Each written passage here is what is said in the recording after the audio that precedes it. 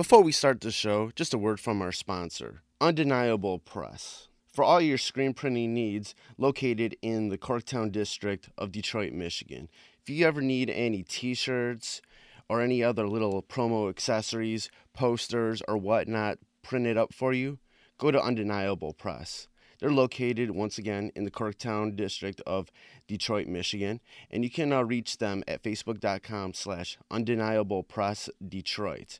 And those same guys who do Undeniable Press also have a clothing line called 20 by 20 Apparel. It's very much wrestling themed, all sorts of nostalgic themes in regards to the history of wrestling. And you can go check out their clothing line at 20x20apparel.com. That's the number 20x, the number 20apparel.com. Now let's start the show. Fresh is the word. I'm Jim Duggan, got long wood for plenty hoes. I keep it fresher than fresh, but you already know. You suckers bummy, I'm money, I got a ton of flows. My weed loud like a motherfucking thunder roll. Your shit quiet like you ballin' on a budget though. We see your kicks and we laugh and yellin' what are those. You see me shining like a suit on puffy. You know my grindin' shit is too strong, buddy. That's why the dude call money. I be stuntin' like it's nothing at all. Cause it's nothing to me, it's probably something to y'all. Trying to smoke like me, then come and fuck with your dog. Got a closet full of kicks, you can't cop it tomorrow. And I'm fresher than the freshest, you can tell it's in my essence. Bitch, you see the way I'm rapping, yes I do this shit to death. Until I'm running out of breath, or tell somebody cut a check. But either way you know it's fresh, and either way you know it's fresh. Fresh, we fresh. Fresh, goddammit, we fresh. Fresh, goddammit, we so damn fresh. Welcome to the Fresh is the Word podcast, the podcast about pro wrestling, MMA, and music. I'm your host, K Fresh, and like always, we have a great show for you. But before we get into the show, I definitely want to just remind you how you can support the podcast. You can always go to freshasthepodcast.com and just share any links that you see on the website on your social medias. That definitely always helps. There's also a link that says support the podcast where you can donate via PayPal, or there's a Amazon link on there you can use anytime you want to make purchases on Amazon, and it gives a little commission to back to the show, and it doesn't change anything on your end. You can also follow Fresh is the Word on Twitter and Instagram at Fresh is the Word 1. That's Fresh is the Word, then the number 1. Or on Facebook at facebook.com/Fresh is the Podcast. And you can also subscribe to Fresh is the Word on Stitcher and iTunes. Just search Fresh is the Word, and it should come up pretty quickly. And also, just remember to give us some comments on Stitcher and iTunes, and hopefully a 5-star rating. It'll definitely help with the growth of the show. Really, really, really would help us out a lot. So on to the show. My guest this week is Steph O'Sullivan. She's one half of the two-piece alternative rock band called Greywind from Ireland. Their debut album, Afterthoughts, is incredible. I just came across this band a few months ago through their publicist, and I just kind of fell in love with the band instantly. Steph has an amazing voice. You'd think at first, she, might have gone like a pop punk route, but she has this just huge, amazing voice. And like she says in the interview, she likes to just sing loud. But it's all coupled over a really heavy, chunky riffs from her brother Paul. So we have a short talk about the album and growing up in her home town of Killarney in Ireland. She was super cool to talk to. So definitely go pick up their debut album, Afterthoughts. It's incredible. So let's get to the interview with Steph O'Sullivan from Greywind. Yeah, thanks for taking the time out to do this interview with me. No, thank you. I'm sorry about the other day having to reschedule it. We weren't back in time. We were really busy, so I'm really sorry about that. Oh, no problems. Shit happens. I know. But I really, really enjoy this Afterthoughts album from you and your brother. Thank you. Because I first came about Greywind through the press release from your publicist for the cover that you did recently, And so I went back and listened to the album. I was like, wow, this is really, I really like this band, and this is a really good album. Oh. I feel like there's this unique balance within the sound you have. There's this massive sound, but it's not over the top. Is this something that you're conscious of? What's your thoughts about where you were able to go with the sound, both musically and vocally? Well, I mean, all of our favorite bands are bands like Thrice and Brand New, My Chemical Romance, and we thought, they're all our favorite bands, and we felt like there's always been like a kind of a gap of that. There's been no bands recently, I think, doing that type of music anymore. I think people are always trying to create something really new and be like the future, but I think that's always been our type of favorite band. So we thought, okay, let's combine all bands and all sing really like on it, and it'll work. People think that we sound, they don't really know what to kind of categorize us as. Some people think we're metal, some people pop metal. So yeah, it's really, yeah.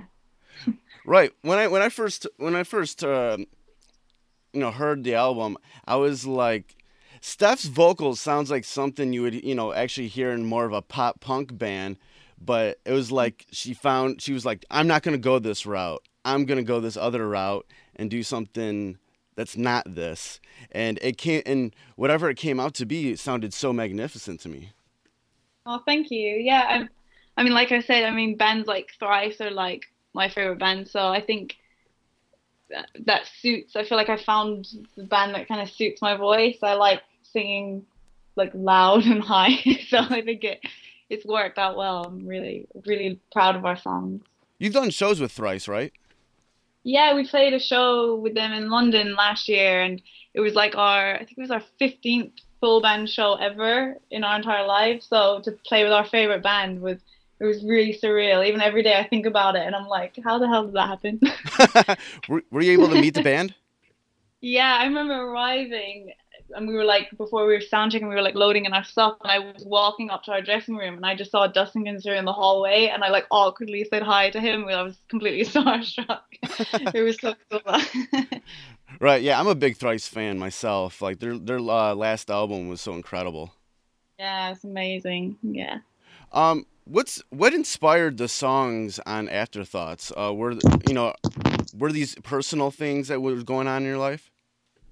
Yeah, well, it's kind of dark actually. Back in 2010, our uncle, he committed suicide, and that kind of woke me and Paul up to kind of give us a sign to, okay, let's just start a band ourselves, because we always were looking for other members to start a band with, but here in Ireland we live in like a really small town, and there was never a scene or anything. That was in kind of Dublin, and that's like 4 hours away, and we'd always be looking for people. So when that happened, it kind of woke us up, and we wrote the song Afterthoughts in 2014. It took kind of that long. We were searching for people, but then in 2014 we wrote Afterthoughts, and we went up to Belfast and we recorded a demo of that, and then we posted it online, and then the next day we had labels and management like emailing us, and yeah, it all kind of happened kind of overnight, which I know doesn't really happen like Right. ever. So yeah, so that's kind of what inspired even the kind of theme of the album, how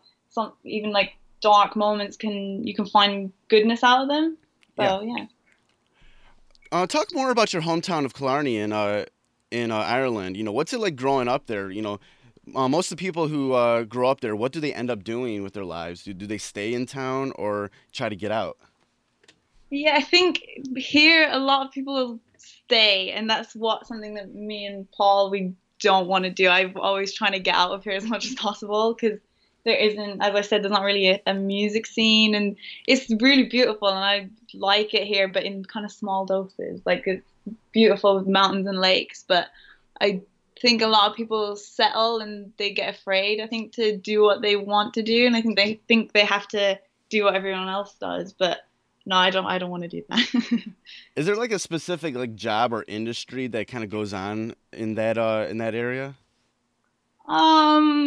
there's a lot of pubs, as I'm sure you can imagine.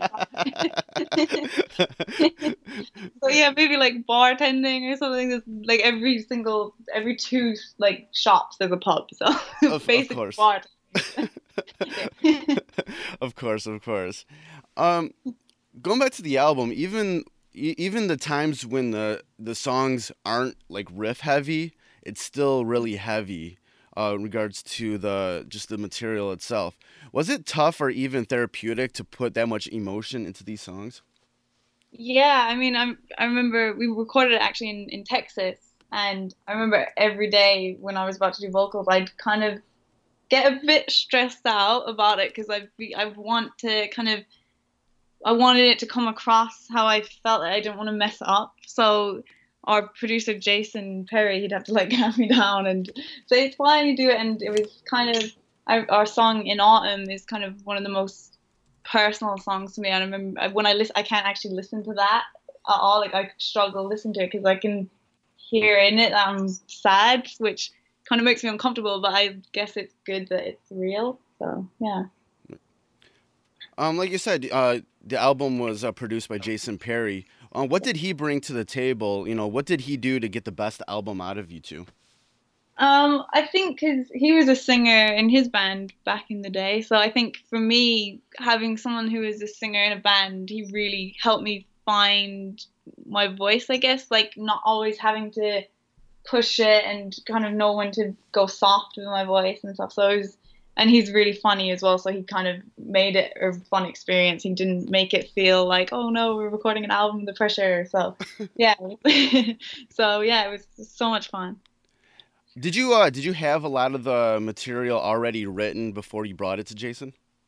Yeah, I mean, we've had bones of most of the songs for like 5 years. Like we had like Safe Haven, we had that verse for yeah, like probably 5 years or 4 years before that, and Car Spin was probably the last song I think we wrote for it. That was like the newest one we'd written. But yeah, we had like the bones of the album ready, and then we brought it to Jason, and he just helped us kind of put it all together.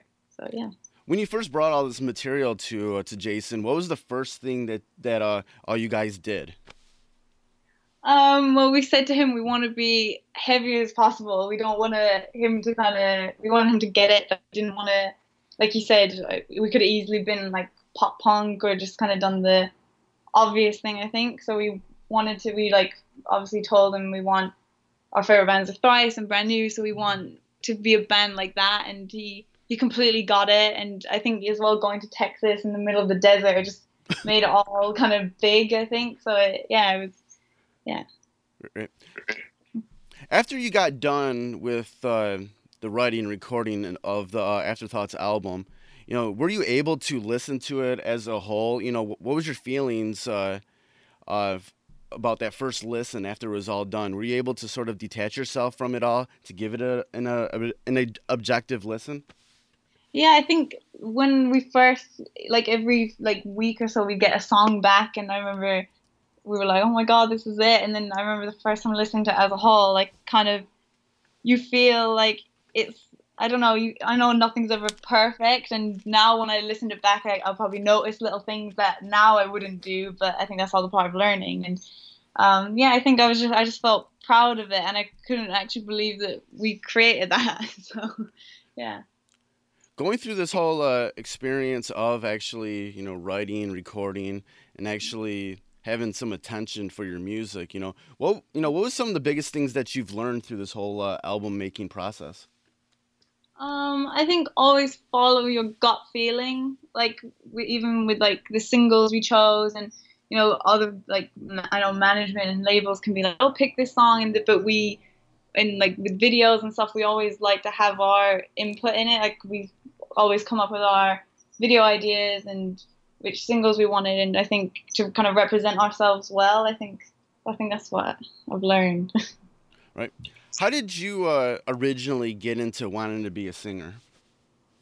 Well, my mom is a soprano, like an opera singer, and so she's always been like singing as long as I can remember. So I've always like been surrounded by music. My dad would always play like Black Sabbath and Thin Lizzy and stuff like that around the house.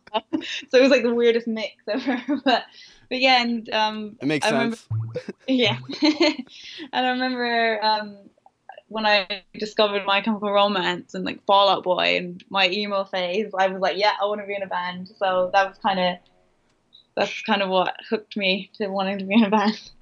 Right. Well, what's the whole dynamic of the band like when you're also in it with your brother?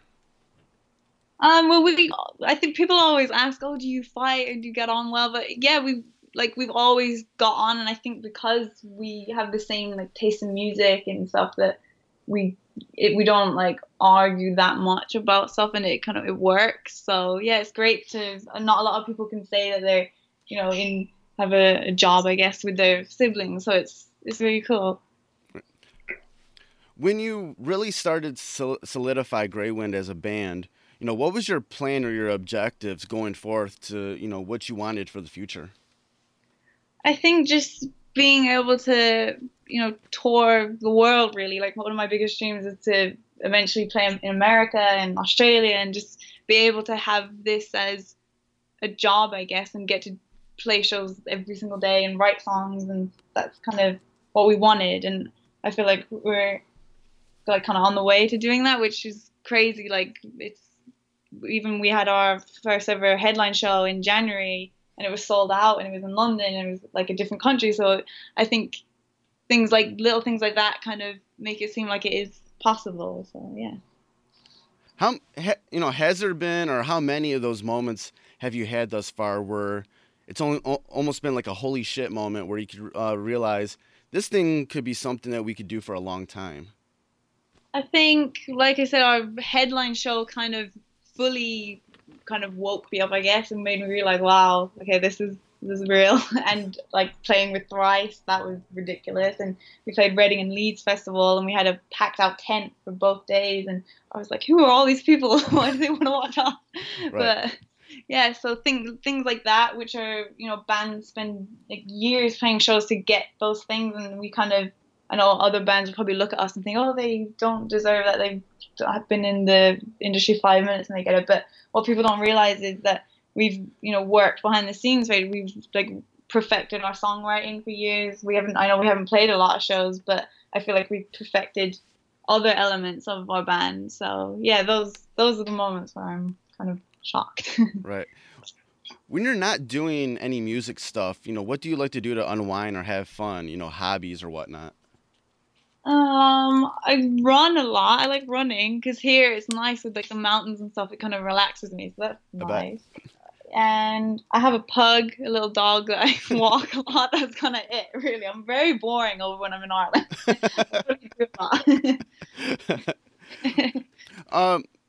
What's the touring situation looking like coming up? Is there any plans to come to America? I really hope so. I wish I could say like when and how, but I'm hoping really soon because, as I said before, that America is like our biggest goal. Like things like Warped Tour and stuff is like our dream. So I really hopefully either this year or next year we'll get over there. Right. Yeah. Wherever you go, I'm going. Yay. Let's talk about this the video that you have for Forest Ablaze. It's a very vibrant video. What did you want to and capture with that video? Well, it's kind of dark. I remember when me and Paul, we were like thinking of an idea for the video, and we were like, I remember we sent the treatment to our management, and we were thinking, oh God, they're gonna think we're like they're not gonna let us do this because we're pouring like gasoline over people. We're gonna burn a forest and it's like killing people basically in the video. And then they were like, wow, we love this, and we got the go ahead to do it. And yeah, it's kind of not killing people per se. It's not actually literally that. It's what it represents is a few people in the forest is representing kind of the bad thoughts you have, I guess. And as I said before, a lot of people here where I live, they feel like, I think they let things hold them back. Like they follow what everyone else does, or think the voice in their head tells them, oh, you can't do that. So that's kind of what the people in that video represent. And it's me and Paul kind of burning all that away and saying, oh, we're not going to follow that path. So yeah, that's kind of what it is. It looks a lot darker than it actually means. now that the album has been out for a little while, what's the have you had any feedback in regards to it? What sort of feedback do you hear from people? What's your thoughts about it?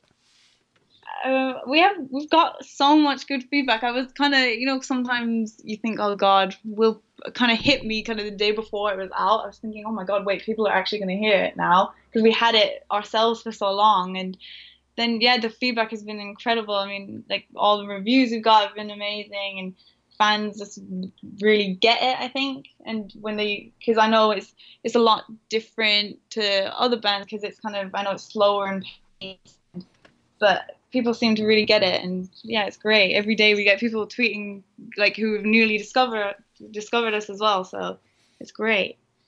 Great. Yeah, that's about it for the interview. Yeah, thanks for taking the time out to chat with me. Where can people, listen to the music, find you guys online? We're on Spotify, we're on YouTube, and our Facebook, Grey Wind Band, I think it is the thing. I don't even know. I should know that, shouldn't I? And our Twitter is at Grey Wind Band as well. Yeah, Grey Wind Band. Yeah. I just searched it, so yeah. I do. But yeah, thanks for chatting with me. I've been loving the album, like I said, and hopefully you can make it over to North America because I definitely would like to see you guys live. Oh, thank you so much, and I definitely will be there, and I'll meet you, and it'll be great. All right, great. Thank you. Bye. Bye. Thank you. So that was my interview with Steph O'Sullivan from the band Grey Wind.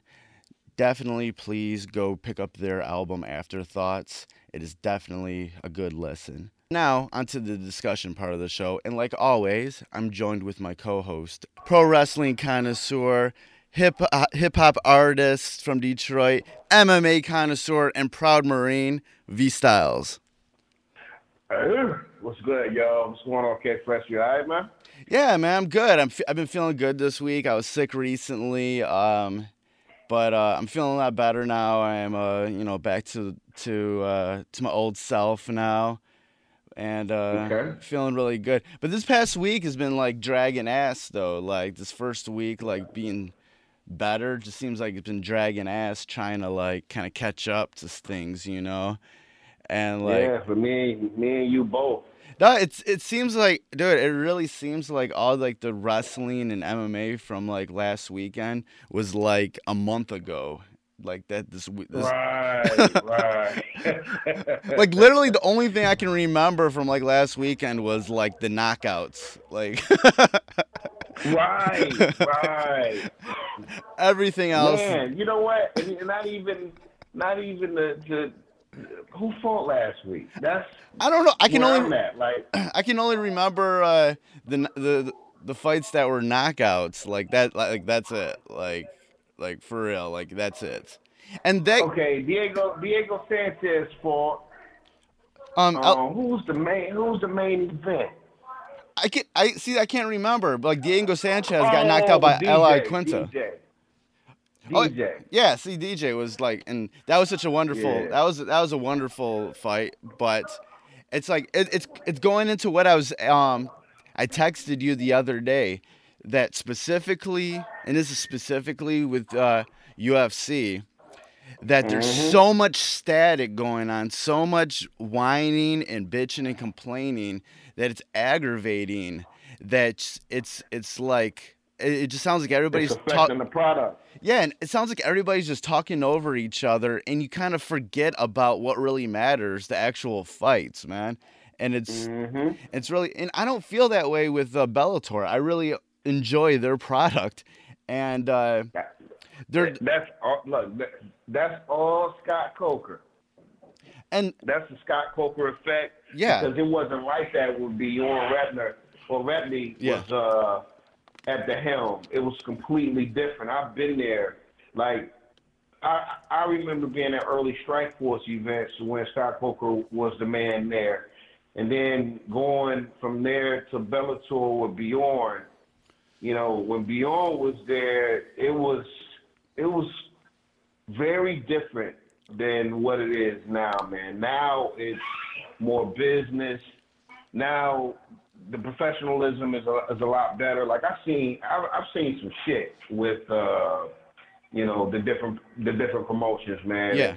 You hit it out the park with it, man. Bellator on the come up. They are on the come up, man. And like, and won championships. Oh yeah, definitely. And like this past the last Bellator, that was headlined by Strauss and Pitbull. Like that was like their third highest TV ratings of this year.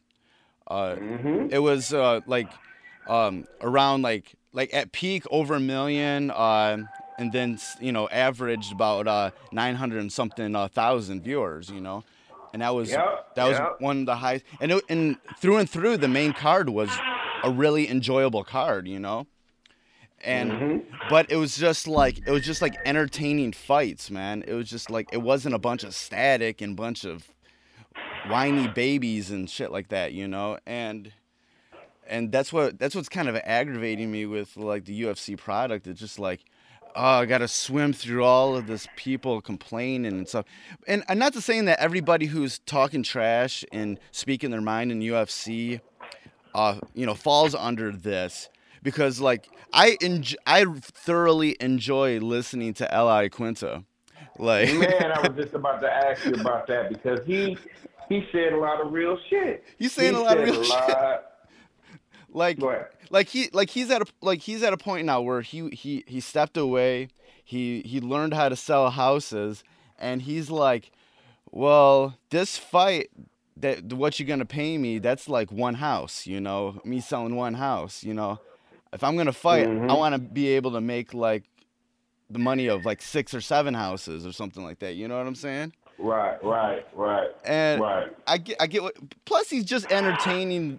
Like he's entertaining naturally, So I don't mind his like trash talking, but some of these other fools, man, like they're Kevin Lee. We love you. We know you represent Detroit, but dude, take it down a couple notches, bro, because I can remember the humble 1-0 Kevin Lee. And I know you're a veteran now, but, you talking a lot of shit these days, because I know that's how you get fights and this, that, and the other. But, rep us right, man. Rep us right here in Detroit, man. Don't be just a shit talker just to get shit talking. Right. Like, I can understand when there's trash talking when there is an actual fight set up, or if you have a person in mind, one person in mind that you want to fight and you want to try to get that set up. But a lot of these people, including him, they're just sort of like throwing shit at the wall and seeing what sticks, There's no focus at all. And it's just a bunch of, trash talking and whining and stuff like that. Like, look, like someone like Kevin Lee, he has a headlining bout coming up, a main event bout coming up. But I have no idea who he's fighting. Yeah, real shit. Because he's not even trying to sell the fight. He's just talking about all this mess, all the other shit that don't have nothing to do with his upcoming matchup. I heard him mention that UFC is going to be coming back to Detroit, and I'm assuming that it's going to be at the Little Caesars Arena. Nothing has been announced, but right. He did say something in vague to that happening. I guess he's going to be, with him being from here, if he keep winning, if he wins his next fight, he'll be on that card. But, I definitely think he's one of the ones. Didn't him and Al Quinta fight? Didn't they fight? I'm not sure. I think they did, man. Because Kevin Lee put up a meme with a picture. I guess Al Quinta said that he can't throw punches, and then Lee had a picture of him landing the shot. They did fight. Kevin Lee beat L.I. Quinta via unanimous decision. That was back at UFC 169 in February of 2014. Yeah, so I think that's L.I. Quinta's last loss. And he beat him in New Jersey at that time. Yeah, at his crib. I vaguely remember that fight. Right. Okay. All right. Yeah, I can remember asking him when he first got down there, I don't even want to put him on blast, but fuck it. We was on Twitter. I was like, man, yeah, you should hook up with my boy Jeff Mayweather, man. And he was like, I'm going down there. If I do anything, I'm gonna go down. I'm going down there to hook up with Floyd, his panelists. And years later, it's funny that I see him chopping it up with Jeff. Like really? I seen the videos. I said, wow, okay. You didn't years ago. You didn't seem that eager, but I guess he's a young dude. What 24, 25. So I chalk that up to immaturity and him not knowing. But he associated himself with Jeff or any people like that, then he's headed in the right direction, man. I want to see somebody from here rep us right, man. Definitely. I just all the little BS shenanigans, man. This is like, dude, you don't even have to do that, man. You just keep winning. You finally, he's finally at a point to where he can start talking shit a little bit because you're main eventing, you headlining the card, so that's pretty big. So let's just hope that he continues to grow, man, and kill all the nonsense, man. But I definitely want somebody from the D here representing. Yeah, definitely. Another one of the great knockouts of last weekend was Flint Town's Platinum Mike Perry knocking out Ellenberger with that elbow. Man, that elbow was just so nasty. It was like, the funny thing is he was losing that fight. Right. All until he cut back that elbow, and that elbow took the life out of was it Ellenberger? Yeah. Took the life out of him, like kaboom! I was like, oh shit, he just went. It was like, down goes Frazier, or a ton of bricks just falling when it getting detonated. That's how he fell, and it was like, wow. And he didn't get up for a minute. Right. I hope he's okay, man. Cause a knockout like that can, Jake was already, he's fought his way back to having more fights. He was on his way out the door until he went on like a nice little win streak. A knockout like that, especially being on the other end of it, that can make you, sometimes knockouts like that, you're not the same fighter anymore, man. So let's just hope that he's, clear mind and no injuries, no head injuries, because that was a hell of a shot. Right. Hell of a shot. Right, yeah, that shit was crazy, man. I jumped out of my seat, man, when I saw that, man. I was like, oh. I was like, oh, shit. And then they kept replaying it, man, and it was like the way he hit him with that, it was beautiful, man. In a fighting way, it was beautiful, but right. It was, man. If you were rooting for, Mike, you definitely cheer that on. If you was rooting for Jake, you were like real sad. Right. Like, oh boy. So yeah, crazy. Yeah. And speaking of Mike Perry, him and L.A. Quinta have been exchanging words on Twitter for the past couple of days. It's quite entertaining, actually, man. Like, I don't know. I wouldn't mind seeing them two get into the cage. Yeah, they both coming off wins. I would like to see Alaquente get that fight back with Kevin Lee. I would like to see. Yeah, definitely. I would like to see that redone. And, and actually, let's see here. What was I saying?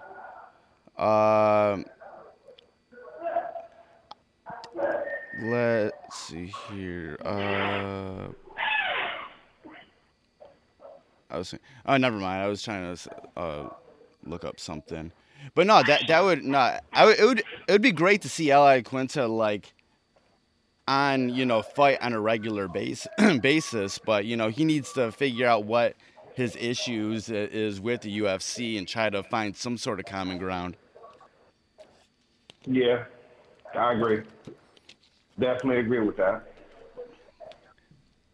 Nah, Kevin Lee lost to Al LaQuinta. Yeah, I was just looking at that. I think I said that wrong. Wait a minute. Yeah, he yeah. See. Oh yeah, he did. Yeah, Kevin Lee did lose. So yeah, I was looking at that wrong. Yeah, that's what I was just looking up just now.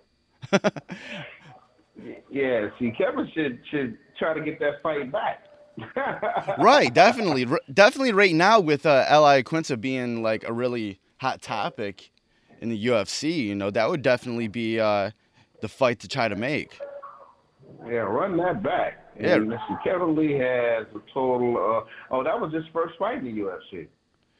1, 2, 3, 4, 5, 6, 7, 8, 9. So he's a veteran now. He has 10 UFC fights, and he's 8-2 in the UFC. So yeah, I would like to see that get redone. Who's he fighting coming up? Let me see if I can. He's fighting Michael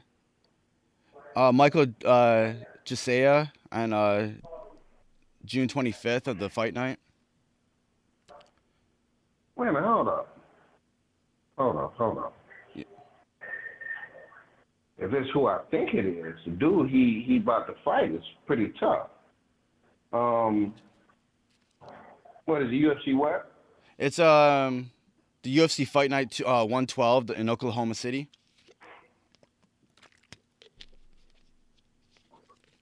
If it's Michael what is it? Chalisa? I think that's who it is. Yeah, that's a tough dude, man. Yeah, I like him. He got a hell of a guillotine. Oh yeah, he's 14 and 2 total record. Let's see here. This is a good fight, bro. That's gonna be a tough fight for him. Yeah, that's not gonna be an easy fight, man. It could go either way, and if I had to say somebody probably the favorite, I would say it'd be Mike Chelsea? Chiesa, yeah. Chiesa or yeah. Michael Chiesa. Let's that's just what. say Mike. Yeah. I'm looking. I'm like, dang, I know my man. Yeah. That he got good jiu-jitsu, man. He got good submissions, man. He got a hell of a guillotine, man. And in fact, I could see Kevin Lee trying to keep it on his feet, and I could see him trying to shoot, and he might get. Dude, I would be wrong to say this, but no, I wouldn't. I'm gonna keep it real. But he might lose by guillotine, man. I'm calling that shit right now. All right, submission by guillotine. All right, well. Oh, that's a dope card, man. BJ Penn is on that card against Dennis Silver. Bosch versus Hendricks. Against Johnny Hendricks. Yeah. Felice Herrick, she's on the card. Yeah. Little Nog is on the card. This is a Clay Guida. Carla, yeah. Look, let me tell you this. Well, I ain't gonna say. Well, yeah. No, I'm gonna say it. Shit. Okay, so this ain't the chick. This is the former champion. Okay, I don't need to say it then. It ain't the chick that I thought it was. I was about to talk about this chick's feet. But but I ain't gonna do it now because it ain't her. Right. But when she do fight, I'm gonna break it up. Like I took a picture of her feet. I was like, ooh, some ugly feet. Okay, I'm sorry. It's all good.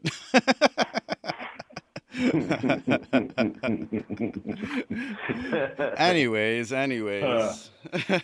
um, moving to Bellator. Last weekend, your boy AJ McKee came out with a hell of a knockout. Man. My boy AJ, I'm proud of him, man. I've been watching this kid like from the beginning, and each fight he gets better and better. If I'm Bellator, keep Gallagher away from him as long as possible, because but that's inevitably going to happen, pretty much. It's going to happen, but what's going to happen is you're going to find out that this guy is not as good as the promotion is pushing or marketing him as, man. I like Gallagher, man. He's a nice kid, man. We partied a little bit, in Ireland, and treated us real nice, man. Him and his dad was real cool. But I think AJ is he's been around this thing his entire life, watching his old man Antonio. He's going to be a champion. I see it, man. I mean, he wants it, and he improves every fight, man. So I think it will behoove Bellator to get Gallagher a couple more fights and maybe down the line set it up with him and AJ, man. But you put him in there with AJ right now, man. AJ he go kill his dream. He gonna be a dream killer that day. So yeah, big up to AJ, man. That was a hell of a kick. The kick, I call it the kick heard around the world, especially when you make top 10 Sports Center. He made, I think, number 9 top 10 Sports Center that night with that knockout kick.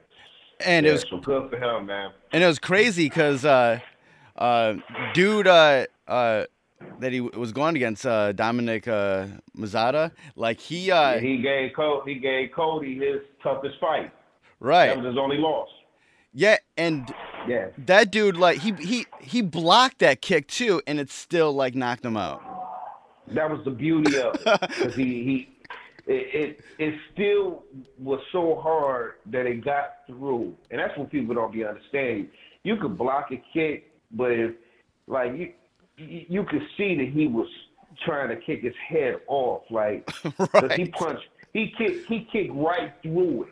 Yeah, he kicked right through the guard, so that's what made it beautiful, man. Cro Cop used to do that all the time. Yeah, man, that shit was crazy, man. I was like, man, that was another one where I jumped out of my seat, man. I was just like, yeah, you sent me a link to it, and I wasn't watching the fight live. I was on my way home to watch it, and I had it recorded. So as soon as I got in like 3-4 minutes after it happened. So I had to rewind my DVR just to look at it. I said, "Oh shit, this is nasty." Oof, yeah. AJ shining right now, man. I'm gonna look him up when I go to Cali. Yeah, and I was just looking at it, man. He's only 22 years old, man. He's a kid. He's literally a kid, man. We hung out in Ireland. Me and him hung out pretty tough, man. And he's another good kid, man. Another good kid, man. But yeah, I've been looking at him for a minute, and people need to get ready, man. People need to get ready. He's going to be around for a minute. He's going to be making a lot of noise, especially only at 22 years old. Right. Another thing that Bellator just announced was that they're going to be pushing this women's flyweight division. They just added 6 new fighters, and I really like this decision. For me, when you think about like weight divisions and weight cuts and everything, I feel like in the UFC having a 20-pound difference between 115 and 135 is huge for for the woman's body, So I like that Bellator has implemented this division. I think it's going to be really, really good for just the progress of women's MMA. Well, I hate to even bring this up, but fuck it. I am. Dana gets so much credit for the women's revolution Right. in MMA, but let history show that Scott Coker is the one that put women's MMA on the map. Let's start with Gina Carano. Let's start with Chris Cyborg. Let's talk about Ronda Rousey. These people were Scott Coker fighters prior to UFC all of a sudden trying to spark interest in rolling out Ronda Rousey as the face of women's MMA. But Scott Coker was the person who did it first. So I'm not surprised with these new 125-pound women that they just recently signed. You're 100% right as far as, the reason behind it and as far as the weight. I just think we're going to see some more, Scott he's that guy right now, man. And we're going to see more great things happening. I'm looking forward to May 19th when they broadcast live from England. Yeah, man, that's gonna be incredible. That's gonna be great, man. That's gonna be great. Right. Yeah, I'm excited to see Rory McDonald's Bellator debut, man. It's like I like Rory McDonald, yeah. Man. I like Rory McDonald. And they just added your boy Chet Congo to that card. Oh, they got my man Amistad fight. What up, Chet? What up, Chet? Who you fight? Augusto Sakai. Really? Yeah. Okay. All right. I ain't mad at that. All right. Get it. We gonna watch my boy Amistad. When I told you the story when I met him for the first time. I had been calling him Amistad for years. Right. So I walk up to him. Where were we? I think we were in Long Beach. I walk up to him and I was like, "Hey, Chet." I said, I call you Amistad. And he looked at me. He was like, "Yeah, I do know." He said, "I do not look like, what's the dude's name? I can't think of dude's name." He said, "You really think like?" I said, "No, you don't get it. When I look at you, it's that scene, that scene when you're on the boat and change. You put both of y'all next to each other. You look alike, man. That's why I call you Amistad." So we laugh. That's like our little inside thing, man. But yeah, he a cool dude, man. Only time I ain't fuck with Chet is when he fought Mo, and that was business. But he's always been cool and respectful, man. So I'm a root for Chet. Right. Yeah, I'm excited for this next card, and it's great that right now we're going through another pause in UFC and Bellator cards. Some time to breathe. Yeah. You have to stretch them out, man. Otherwise, is like you gotta make the fans miss you. Right. They gotta miss you, man. So when we have cards every fucking week, we can become spoiled little kids. When it's off for 3 to 4 weeks, man, and we're accustomed to having it in our lives, and we see it again, when it's been gone. Now it's like it's fight night. So, yeah, like I said, Bellator is, slowly but surely, man, the chinks are in the armor over the other alphabet. I'm just here to tell you right now. I don't know if you read this article that Ryan Bader said he's going to make 3 to 4 more Yes. Times money in sponsorship. Right. Yes. I've been saying this for the longest. I make more money than some of these dudes because, and you just keep it. We fighters live. Okay, yeah, it's one thing, you be a star and and you getting big checks for your fight. But most fighters are not like that. You got dudes and women that are trying to get to that level. Right. So they have small purses as far as 15. Let's say on the low end, 5 to win, five to show, 5 to win. That's 10 grand. So say you don't have sponsors, okay, and the only thing you have is that Reebok sponsorship money. Well, if you're getting 5 to show and another 5 to win, and you only got 2 fights, your sponsorship money might only be $2,500. Whereas if you had sponsorship, even if you still were 5-5, your sponsorship money can add up way more. You might have $30,000 to $40,000 in sponsorship money from these different companies want to be on your banner, on your shorts. Right. Most fighters live, their sponsorship money takes care of their bills, you know, because bills never stop, man. Your training camp, a good training camp, an average training camp start about 10 G's.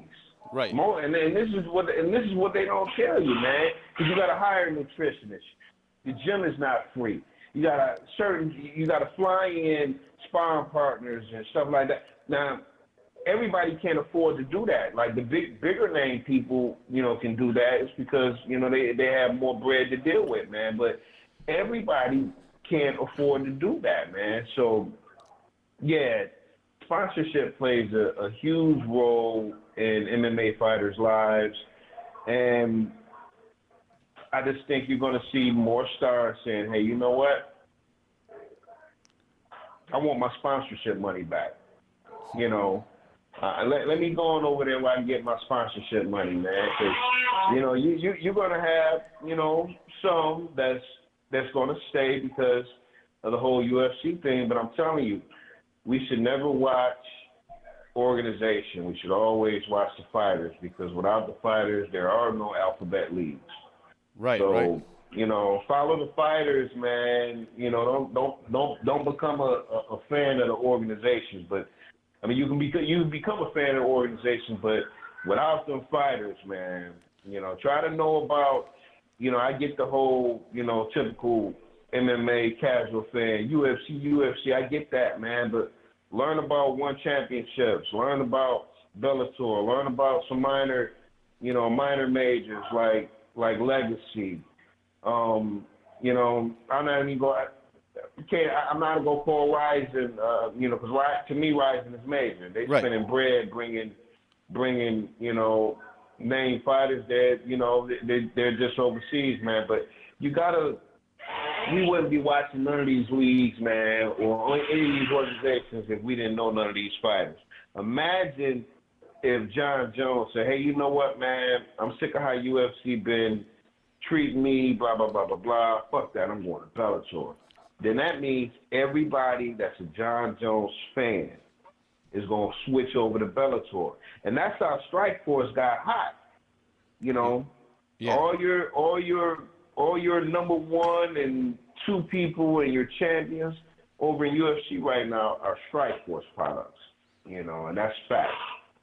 That's a fact. So, yeah, man. Yeah, what are we going to do? Right, and a lot of stuff you were just saying was stuff that L.I. Quinta was saying on Chael Sonnen's podcast. He was like, I don't know if this is all worth it, man, because it's like I got to pay for, you know, all my people's, you know, flights and hotel rooms and stuff like that, and just like all the stuff that I got to pay for, and it's just like, and I got to go and like, I got to go to their doctor, and their doctor tells me something that I don't even really believe is wrong. He's like, I know doctors. I can go to my own doctor, but they're making me go to their doctors, and they tell me something that I don't believe is wrong, you know? So it's just like, there's all this stuff that I'm just like just not, like, I don't know. The UFC you can go back to that, but just you saying that part, they're going to lose that they're going to lose that lawsuit. Because it's like when you have your own guys, that's like Don King back in the day. Right. He was charging Mike Tyson what, $10,000-$15,000 a fucking towel, a bath towel. You got your son being the manager, so it's all the money is staying in house, if that makes sense. Right. You can't do that. That's the whole argument with the Ali Act. It can't none of this stuff be, you know, like when you constantly got money circulating through within, it's not fair. There's no way that it can be possibly fair, man. So fighters are gonna wind up winning that, man. I don't know how, but I just got a feeling, man, because what he's basically saying is, you know, he gets 20 to win, 20 to show, 20 to win, but out of all that, he may only have 15 to 10 G's left, and you got to spread that out through the next fight, and they don't fight typically every 3 to 4 months, depending on the injuries that they have. All right, yeah. So yeah.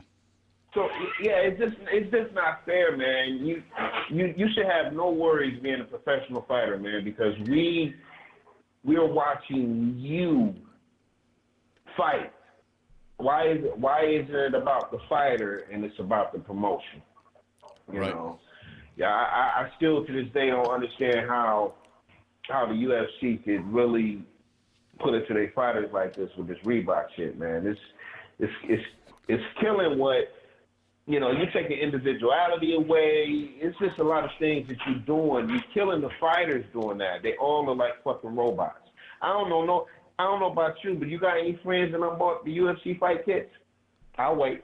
I don't know anybody that like. Exactly. I don't know nobody. We can walk down the street and we could see somebody wearing somebody else's basketball jersey or football jersey or baseball jersey. Right. I ain't never seen their fight kit in the street. Right, man. I don't see just random UFC shirts or anything, man. It's just like, yeah, man. Look, at least when the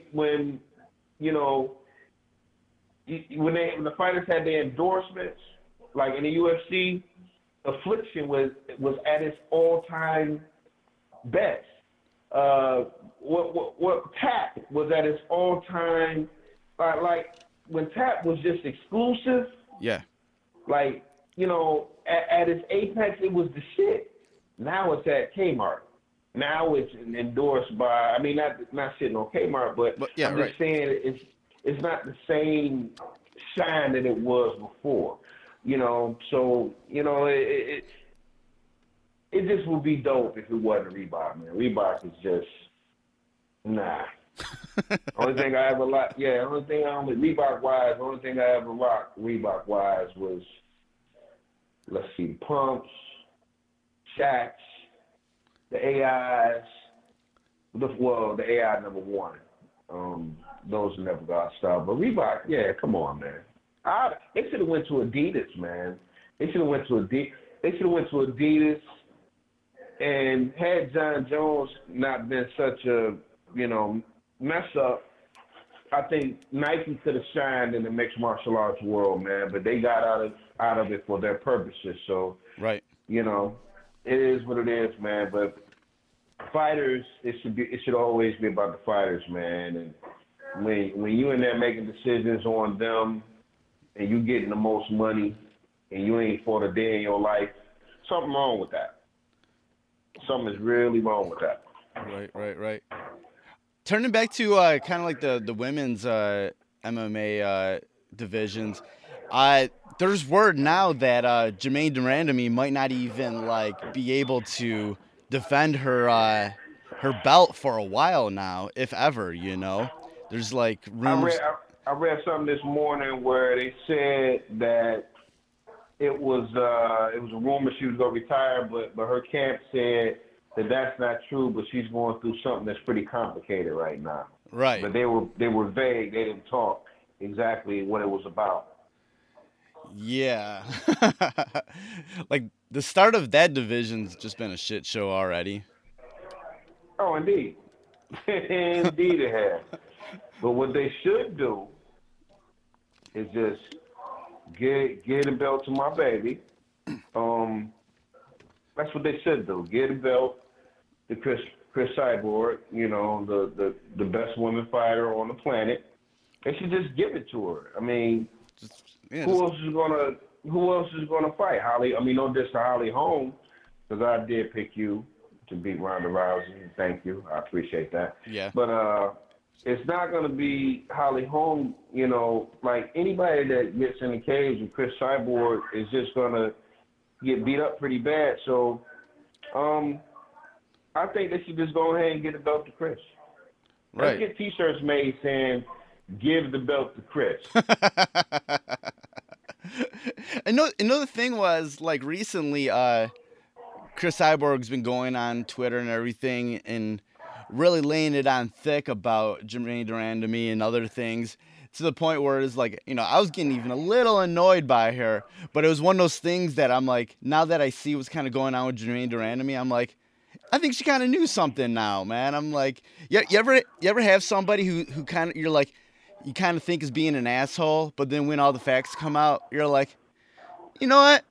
He kind of deserved it. He was kind of deserving in acting like an asshole for that little time, you know? And I feel like that's how it's kind of being right now with that belt. I was like, you know what? I kind of get why Cyborg's kind of pissed off. Why she mad? Why she angry? Because they've been bullshitting her. Right. I get it. I totally get why, you know, she's laying it on really thick these days, you know, because it's one thing or another, man. And just, you know, just give her the belt or do an interim title or do something, man. Like, I don't know. Yeah, either way, we know that she's the champion, and it's just a matter of time before she beats the brakes off somebody. And, you know, it's going to be, you know, super respected. So, you know, it's sad that it's sad that she got to keep trying to prove that she's the world's best women fighter. And I just think, you know, next couple months, people are going to see that. They're going to see that, you know, she is what they thought Ronda Rousey was. Yeah. I hate to, you know. And she has something in her contract where they have to do a fight soon with her, or it's in breach of contract or something. There's something, a guarantee in Cyborg's contract in regards to the time length or the amount of fights that she's supposed to have. You know where she wants to go? She wants to go fight for Scott Coker, bro. You know, I'm only going off just knowing that she was a former Strikeforce fighter. I agree. I've never heard one fighter, man or woman, say anything bad about Scott Coker. Right. You don't hear nothing bad about Scott Coker, man. So, yeah, you know, hey, sometimes, man, people's trash is other people's treasures, man. And, you know, Chris always been a treasure. We love you, Chris. We love you, girl. Love you, Chris Cyborg. You the champ. You're the champ. Indeed, you are the champ. All right, changing topics into the world of professional wrestling. Things like it was just announced that in July 9th, that the WWE is going to have a Raw pay-per-view called Great Balls of Fire. And yeah, I beat that, dude. And apparently, that's going to be the first defense of Brock Lesnar as champion. You said it's going to be what? That's going to be Brock Lesnar's first title defense, is that pay-per-view. Oh, is it? Yeah. Like 2.5 months from now. Who's he supposed to defend against? Who knows? Like, but apparently he's supposed to be on that pay-per-view, and that's going to be his first title defense. Wow. I mean, I'm curious to see who he's gonna, you know, who they're gonna have going against him. Right, because everything on Raw is so kind of weird right now that it's just like, you know, like I don't even, I don't know who they're gonna have. I don't know, but it's just weird that's like 2.5 months from now. I mean, like, you know, what do they think this is? The UFC? I don't know, like. That's true indeed. I'm just gonna take 3 months off, you know, and I know he's just a part-time talent, but shit, you give him the belt and then give him 3 months off. I'm like, all right. Like That's crazy, right? like all of these belts in the WWE are like the only one that's interesting right now is the US belt, like actually. Like Right. Look, dude. More exciting than, I mean, hell, anytime the Phenomenal One is involved, right. It's right, like right now, we don't care about and I speak for the fans right now. Right. Because I'm a fan. Right now, we don't care about the WWE Championship. We only care about the United States title, and that's because the Phenomenal One, AJ Styles, is involved in the marquee feud with Kevin Owens. Now, I've also been hearing that Vince doesn't like Kevin's physique, and they may want him to wrestle with a suit on. Did you read that somewhere? Yeah, I saw that. Crazy, right? Kevin Owens is Kevin Owens, like, man. We get like that. Some Vince McMahon shit too. Right. It's Kevin Owens. Kevin Owens is Kevin Owens. That's what we like about him, man. Unless he gets super fat, I'm fine with what Kevin Owens looks like, I like Kevin Owens because he don't look like Superman. Right, exactly. And fans sometimes they want to see somebody they can relate to, not people that always look like, and that's what it should be about, man. So, one day I would like to see Kevin Owens, play, a fan favorite, but he's such a great heel. Right. To where, and the fact that this dude, like, Kevin Owens is like, if he was a cartoon, he would be Kung Fu Panda. Like, he is wrestling version of Roy Nelson. Right. MMA fighter, UFC fighter Roy Nelson. I call him Kung Fu Panda too. But to see Kevin Owens do some of the shit that he's able to do with the weight that he has and the body shape, frame, or whatever, yeah, pretty amazing, man. He should be commended, and he should be told not to change because, that's something, just imagine that guy over there that doesn't, have that physique, and he has like a stomach or something like that. He look at Kevin Owens, and Kevin Owens may make him a believer that he can do some of the things that he want to do in life, man. And, sometimes, man, you need them type guys, man. So I'm happy that he's getting that push, man, and he looks like that regular guy. But they better not be putting him over my boy AJ Styles, man. I just... Right, man. I want to see great matches, but at the end of the day, the face that runs the place is the Phenomenal One. Yeah, and he needs a belt around his waist. You know what I'm saying? He needs gold. And I can remember watching NWA and WCW, and we've had moments in the WWF, WWE where the second tier title became better than the main title. Right. And, say what you want about John Cena. John Cena made that U.S. title important again. And when he was wrestling different people every week, defending that belt, we didn't care about who had the world title. It was like, whatever. That was fun. It ain't even, none of that shit matters, man. We want to see the U.S. title. I can remember when, man, I'm telling my age, but I can remember when everybody knew, like when Hogan went on those years to be just champion, never losing.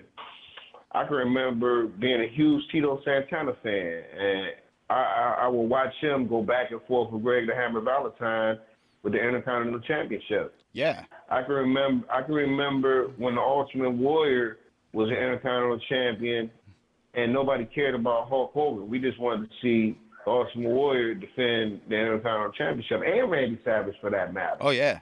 The U.S. title. I remember when Dusty Rhodes was the U.S. champion. You know what I wish the WWE had? I wish they had a TV title.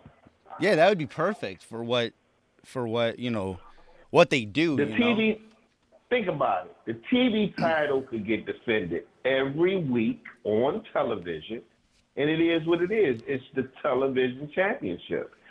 Just imagine that belt being on, man. What I call this kid the new Coco Beware. Apollo Crews.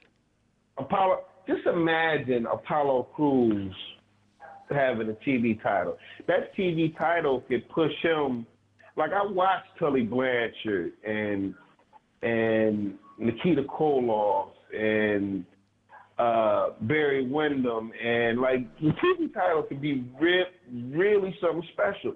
Jake the Snake Roberts was the Mid-South TV champion in Mid-South Wrestling, and that, to me, that title, which was only a medal that was wrapped around your neck like an Olympic medal, but the TV title was more important than the North American title, because nobody cared about Dick Slater when he had the North American title. We just wanted to see Jake drop people on his head. I got you, man. We just wanted to see Jake get dropped on his head. Right. And I mean, not get dropped on his head, but drop other people on his head. But yeah, man, it's it would be dope to have a television title, but I'm not really checking for this Randy Orton feud. I mean, I get what they trying to do, but it's just not dope. It ain't dope to me, man. I mean, I get that he's champion right now, but it's not dope to me that he's champion right now, man. It's like, it's so. It's dead now. It's dead now. Like, ever since, like, whatever's going on with him and Bray Wyatt, it just because they're on different brands now, it doesn't really make any sense. And I don't know. I don't know what's going on. It's just with all these belts, like, the Universal belt is with Brock Lesnar, and he's not fighting for another 2.5 months. And that's crazy. I don't understand how they can allow that, man. Like, that's real cool. Like, your champion somewhere hunting right now where everybody else busting their ass. Like, are you kidding me, man? Like, I don't get it. And what are you going to do with Finn Balor right now? What are you going to do? Because I'm hearing things like when the Hardys eventually break up, you're talking about Jeff getting the title shot, and making a run, at the Universal title. I mean, it's endless matches you can make for Brock Lesnar, man, but we don't want to see no part-time dude, man. I mean, I love Suplex City too when he here. Right. But he's somewhere on the farm in Canada right now, milking cows. No diss to Brock Lesnar, but that's the reality of it. I want a champion that's active, somebody that, when they come on, you're either gonna like it or you're not gonna like it, but it's gonna have some type of effect on you, man. Right. We all should cherish these moments, these last moments, because we're not going to see my boy on television for a while, and I'm sad. So I'm going to enjoy tomorrow's pay-per-view. Oh, yeah, man. And drink it in, man. I'm not going to hear you just made the list for a couple months is... Just drink it in, man. Hey, man. Dude, that's hurting me, man. And look, you're going to find real quick on the level of watching Raw go down. Raw will go downhill without Jericho, bro. This is my opinion, man. Definitely.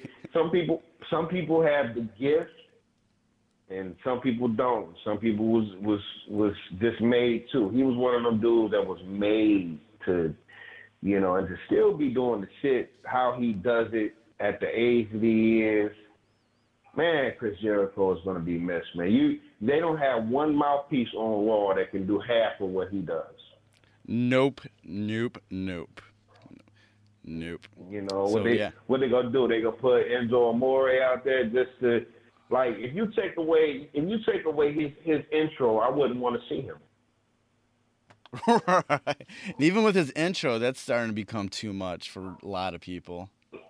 Look, Mo can't stand it. Mo have been calling them corny for the longest, and you could have been seen that Vince was eventually gonna put my man, he's gonna put Big Cass, on the singles rampage, man, because he has this big thing with big dudes, man. Yeah. No homo. Big Cass kind of reminds me of this dude named Dan Spivey. He used to be, he was the replacement for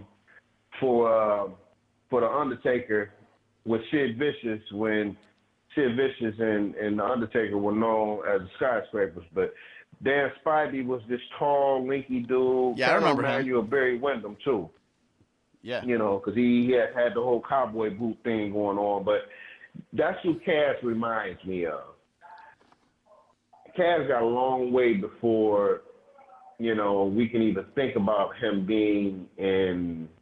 Like, I don't see him being a mega star without Enzo. Like, they kind of depend on each other, but they don't. I could see Cass being the bigger star, but I think together, maybe they can have Enzo just manage him. But I don't like Enzo's ring work. It sucks. We ain't got a lot of people, man, that's gonna be able to fill Chris Jericho's shoes, man. That's gonna be real sad, man. Right. And another, I'm really gonna enjoy that match tomorrow. Yeah, and another thing is that on Raw we have Dean Ambrose as the Intercontinental Champion, and they just pretty much ignored that belt. Still, Oh, dude, I would like to see the belt back on the Miz. Right, and they're kind of hinting that there's going to be a feud with the Miz and Dean Ambrose, and I'm hoping that the Miz gets the belt back, because I'm like, look, man, they didn't do anything with that belt with Dean Ambrose at all. Everybody forgot who the champion was, the IC champion was, for so long. Like, just give it to somebody. Give it back to the Miz. Give it to somebody else, man. Like, it's just not working. Dean Ambrose, he's gotten pretty corny to me, man. He ain't who, I mean, don't get me wrong, it's different, but he kind of reminds me of the Shield, too. Every time I look at him, it's the Shield. I just look at him and I think of the Shield. But no, the funny thing is back in the Shield days, like, Dean Ambrose was like my favorite part of the Shield. Yeah. And for some reason, I liked him. I liked him the most. But like post Shield, he was, I don't know, man. It just. I can see that, man. I definitely can see that. What we gonna do, man? It just hit me, man. My boy ain't gonna be here. Damn, man. Oh man, dude, feel the love, man. Feel the love. Yeah, it's gonna be a void, man, without Chris Jericho. And, it's gonna be a huge void, man. It's gonna be a huge void. And it's crazy, like, when he came back, it was just, like, temporary, and he was just doing a month-by-month thing, but it just turned into one of his best runs of his career, Yeah, I would have loved to, I think when he come back this last time, man, I think they should give him a title run, man. It would be so dope if he was the champion. Oh, definitely. Give him a Universal Championship run. That's the belt he never had before. Right. Technically, that's the belt that he hasn't had. So I would love it if, give him a title run, man. He's definitely deserved it, man. Shit. Yeah, that dude, man. When you can come out every night and get a pop, like how fans love Jericho regardless if he's a heel or if he's a good guy. And I just think we need to We gonna miss that dude when he ain't wrestling no more, man. We gonna miss that guy. We ain't got, it's either you got dudes that can wrestle or you got dudes that can talk. It's rare that we got two at the same time. I mean, AJ Styles is like, his wrestling is definitely superb, but his mic skills is not on that level yet. Right. It could get there, but Jericho just does it so more natural than anybody. Right, anybody in the last 15, 20 years. Moving on to to the actual women's division. I'm already getting my Instagram post ready, and I'm gonna tag it with you and King Mo to win. Alexa Bliss beats Bayley. Oh man! And you know what? And when that happens, no, wait a minute. I'm tagging you and Mo. One of them. I know you don't care. I know you don't care for either one of them, but I'm gonna post something on Instagram. I'm gonna tag you and King Mo because King Mo is the biggest Bayley fan of all time. Slightly delusional about it all. I'm gonna just put it out there, King Mo. Oh my God, man! Woo, man. This pay-per-view isn't built around Bayley.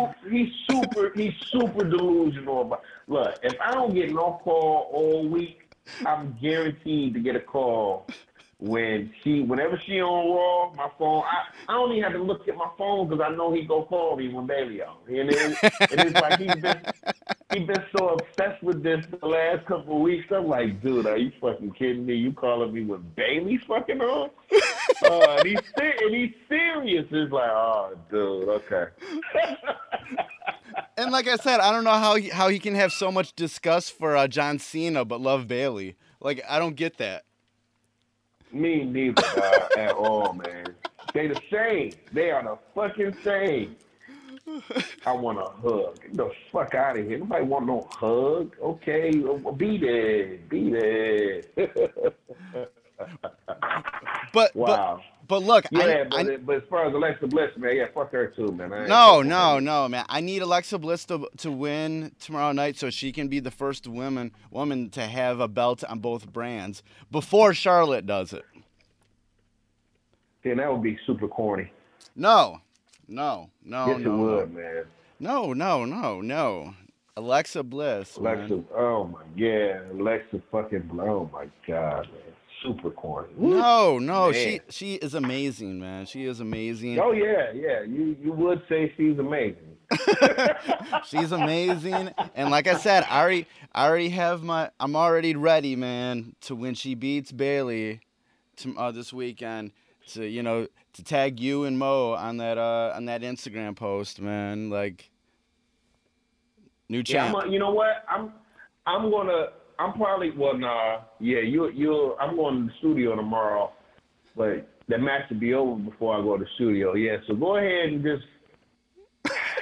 I mean, I wish it was a way they both could lose. Like, I would be happy with a double count out on both of them. Put that belt on Nia Jax, man. I want to see Nia Jax get the belt. Right, I wouldn't mind that. See, I wouldn't mind Nia Jax with the belt, but still, the fact is, it's Alexa Bliss. No, the fact is that we don't care. We don't care about Alexa Bliss. Yes, there's people out there that care. There's a lot of people that care about Alexa Bliss. I'm one of them. God, I am on the Alexa Bliss train. Oh my God, want her to win right now, man, and be the first woman to be champion in both brands. So, you killing me right now, man. You are killing me. You killing me, Petey. You killing me. Shit. Yeah, you know what? You know what? Tag me, man, because I want to hear what Mo got to say. If that happens. Right. If that happens, because his feelings gonna be hurt if it don't happen. I mean, if it happens, his feelings is gonna be crushed. We gonna hear about this Bayley shit, man. Yeah, fucking Bayley. What did she say? Have you ever kissed a boy? I was like, no, she hasn't. Look at her. Oh, dude, No. I loved that. I loved that line, man. That was savage. I like that. Oh yeah, it was. And I felt her on that. I felt, not to say that I'm feeling Alexis, but I felt that line. I felt that line. She was like, do you even know what it feels like to kiss a boy? I was like, ooh. I was like, yes. And that fits in so perfectly with the whole Bailey thing. I was like, ooh. Yeah, I'm like, nah, she don't know. It don't look like it. But wasn't she dating, what's my man, Sami Zayn or some shit like that? I'm not sure. She was dating one of them. She was dating one of them dudes, if I'm not mistaken. I thought it was Sami Zayn. I could be wrong, but I thought it was Sami Zayn. I'm not sure. I can't remember if there's. I'm not sure. Maybe. I don't know. Yeah. I am getting excited for Kente Nakamura. I think they're revving him up a little bit. Oh yeah. I think they're revving him up a little bit, and just think next year from now, from right now up until WrestleMania, we're probably going to be seeing Nakamura versus Styles, bro. Dude, I hope so. We need that. That's like, it's gonna happen. It's gonna happen, and they need to just let them guys go, man. Just let them go, man. Just like do their thing, man. I also would like to see the Broken gimmick real soon. I would like to see that. I think it's gonna happen, man. He's keeping it alive on social media, and yeah, I've seen the owl. The owl ran into the window and fell down.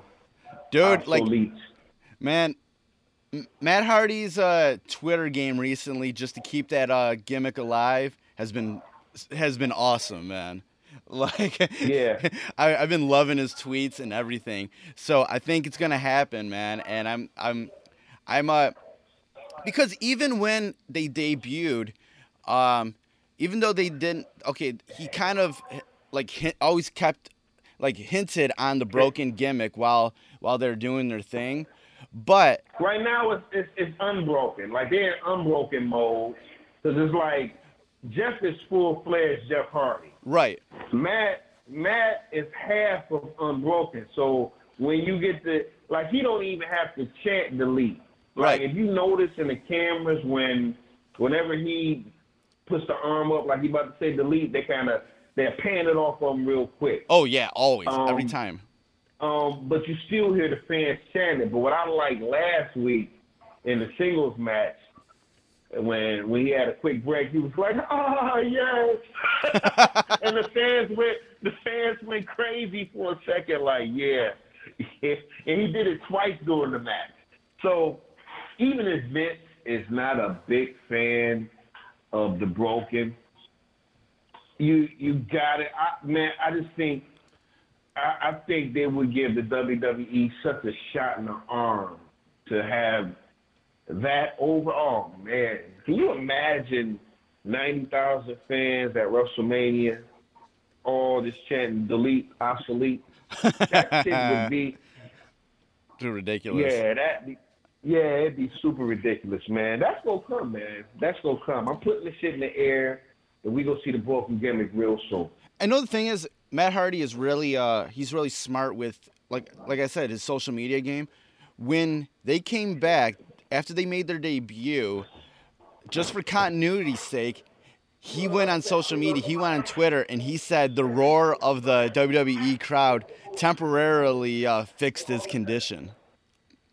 Right. And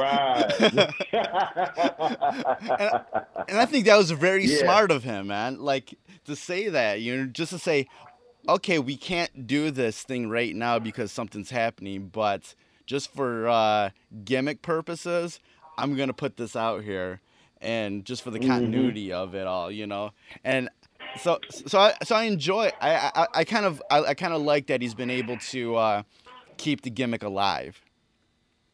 Yeah, I'm with you on that. Definitely with you on that. Yeah, we're going to see it soon, man. What I didn't know is that Jeff Hardy's, I guess his line, his T-shirt, his apparel, his T-shirts were second to John Cena in WWE sales. I didn't realize that, so that's why they're going to keep him at the regular Jeff Hardy. You know, he's going to be the guy that we know before. I had no clue that he was second to John Cena when it came to merchandise sales. No clue. Man, that's pretty big. Jeff Hardy was actually bigger than I guess we all realize. He really hit that. He was really that wrestler to hit that market for women because they all thought he was hot. Yeah, that's true. Like that's true. He did get the women crowd into to WWE. Like the women always loved Jeff Hardy. I agree with that. And we were all late on Jeff. We were all late on Matt. Right. And you know, Matt was the guy that we didn't care about. I know when they initially were in the WWE, I didn't really care about Matt Hardy. Matt Hardy was right. Now we got to see Matt Hardy. And Jeff doesn't have to do anything because we still know Jeff as what he does. The beauty in all this is to see older guys recreate themselves and be more popular than what they were when they were coming up. That shit is beautiful, man. Yeah, definitely. Truly beautiful. Definitely, yeah. So we're definitely going to see some deletes and obsoletes soon. I can feel That's right. I can feel it. Go see it soon. I got a premonition. Yeah. From the 7 deities that Mr. Meek Mahan will not be able to stop the broken brilliance. Meek Mahan. And Mr. Meek Man better be respectful. He will not be able to stop the broken brilliance. That's right. Yeah, and with that, that's about it for this week's show. V-Styles, tell them where you can find you online. You always can find me at twitter.com/VSTYLEZ. You hit me on the Instagram with the .com/VSTYLEZ. You also can hit me on my Facebook page at /VSTYLEZ. And my verified Facebook artist page, V-Styles, a.k.a. O. Ellis. Hit me with the /official V-Styles. Official V-Styles, VSTYLEZ on Facebook, and you can hit me there. Hit me on all my social media sites. I respond. Be respectful. If you're not respectful, I will go in on you, like real tough. Nothing personal, but, you know, you got to be respectful because I'm going to give you that back. Until next week, my people. Peace. Peace. See you next week. Fresh is the word.